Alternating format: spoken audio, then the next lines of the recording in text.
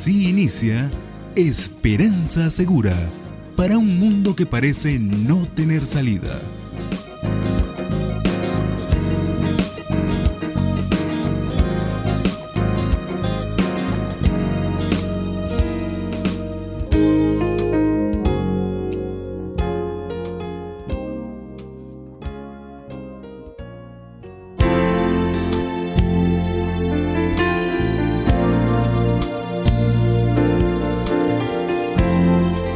Amigo y amiga oyente, sean bienvenidos una vez más a otra edición de su programa Esperanza Segura. Un saludo cordial de los que laboramos en este espacio. Eliezer Mota, quien les habla. Esperamos y es nuestra oración que en los siguientes minutos Dios le hable y le bendiga. Hoy continuaremos desarrollando esta serie que ya está finalizando y estamos a punto de concluirla basado en el libro de Santiago. Así que le invito a que no se separe de nuestra sintonía y permanezca allí para escuchar lo que nuestro Dios tiene para usted el día de hoy.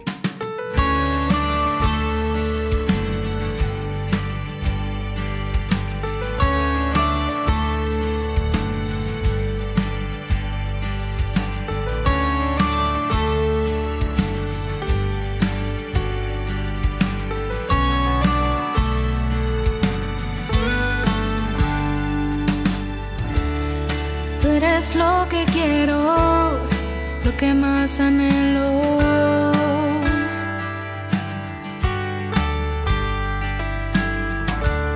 Eres la luz que guía y que me ilumina.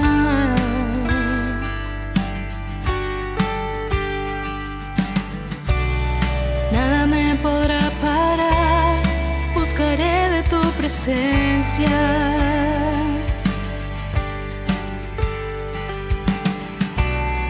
Conocer de tu amor, conocer de tu esencia. Y yo te necesito, Dios. Necesito tu amor. Te necesito, Dios.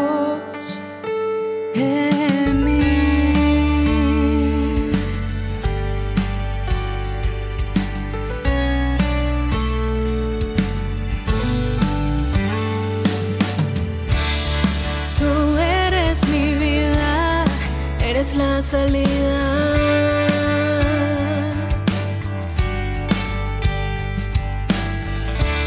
Tú me das aliento, borras el silencio.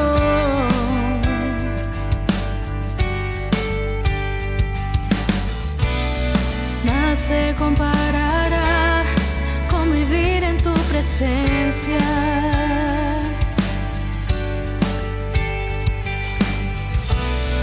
Ya conozco de tu amor y ya vivo por tu esencia. Y yo te necesito, Dios. Necesito tu amor. Te necesito, Dios, en mí.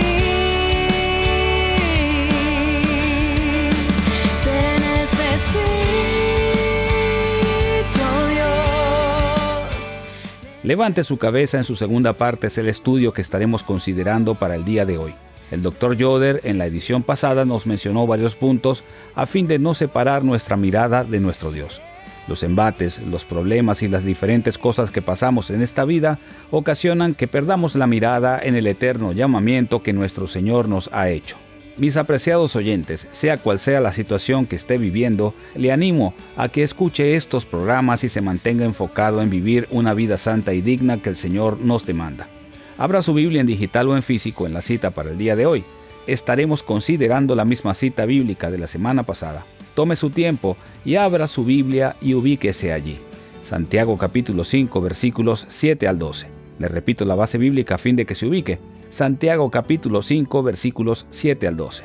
Recuerde que al finalizar le daremos nuestra dirección a fin de que se comunique con nosotros si tiene alguna pregunta, sugerencia y si desea que le enviemos una copia gratis de este mensaje, levante su cabeza en su segunda parte.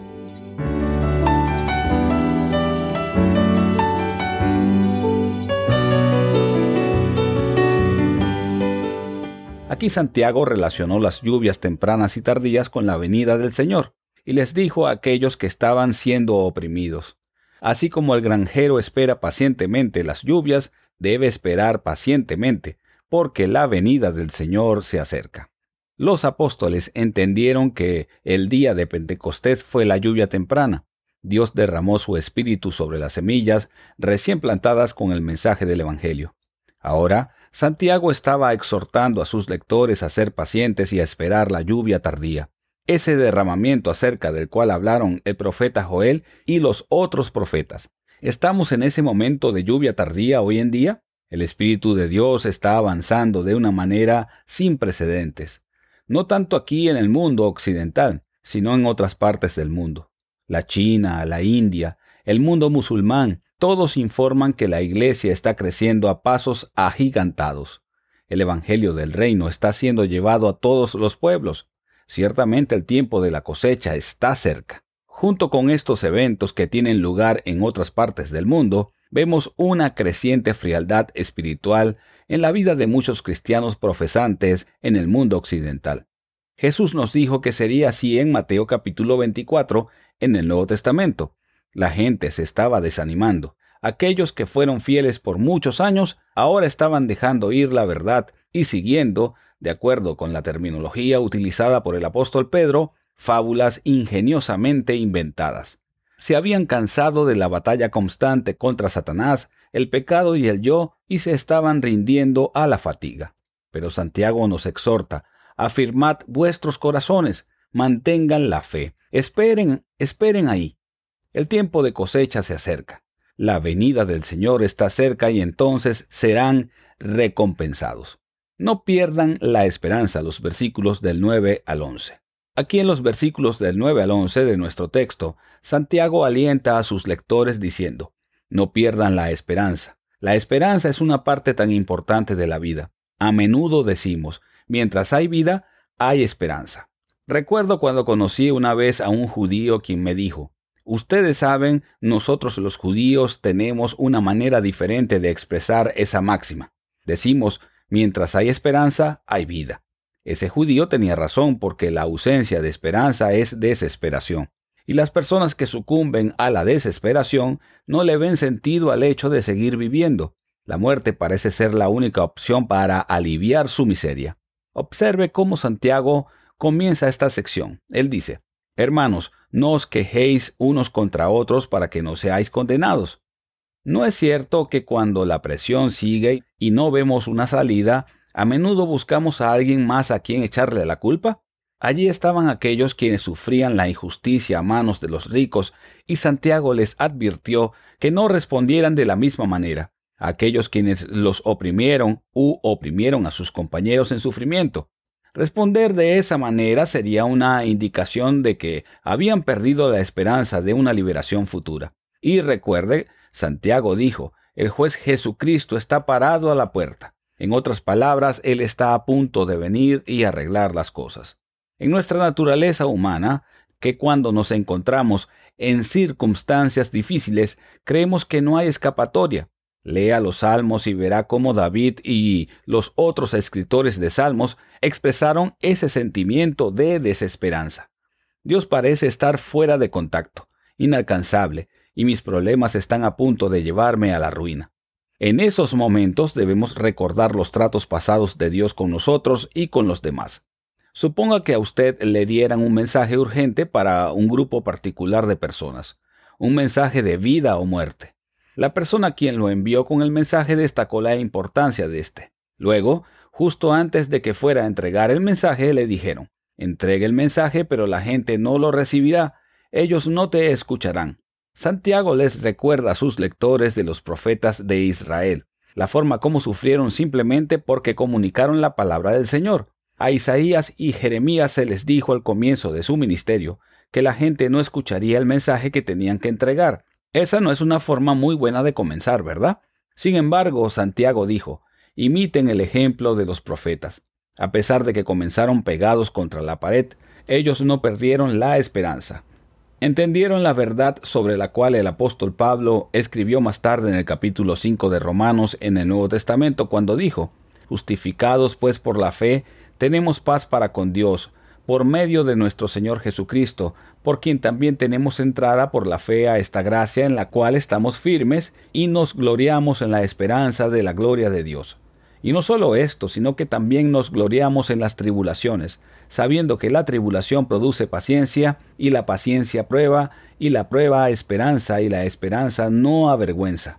La esperanza no defrauda ni trae desgracia, porque el amor de Dios ha sido derramado en nuestros corazones por el Espíritu Santo que nos fue dado. Aquellos cuya esperanza les permite soportar hasta el final son considerados bienaventurados, tal como lo dice el versículo 11. Santiago parece hacerse eco de las palabras de Jesús en Mateo capítulo 5, versículos 11 y 12. Y aquí, él presenta la última ilustración bíblica de la resistencia.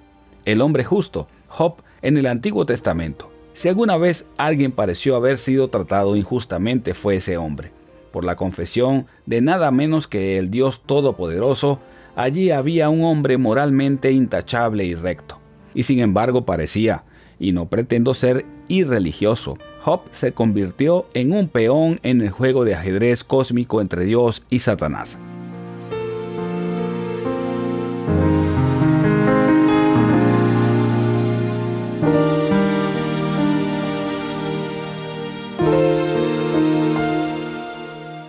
Bien amigos, de verdad esperamos que el Señor le haya bendecido con el programa de hoy. Lo hemos preparado con cariño para que usted sea edificado. Si desea tener una copia del mensaje de hoy, solo tiene que consignarnos su solicitud y se la enviaremos gratuitamente. El título del mismo es Levante su cabeza. Nuestra dirección postal es Programa Esperanza Segura, apartado 47, Maracay, Venezuela. También anote nuestro correo electrónico, esperanza@transmundial.org. Igualmente puede contactarnos a través de un mensaje de texto y puede consignarlo vía WhatsApp. Escríbanos al 58 416 739 6277. También tenemos a su disposición nuestras redes sociales. Estamos en Twitter, Facebook e Instagram y nuestro sitio es RTM Piso Venezuela. Estos estudios fueron preparados por el Dr. Otis Yoder. Dios les bendiga y será entonces hasta una nueva oportunidad.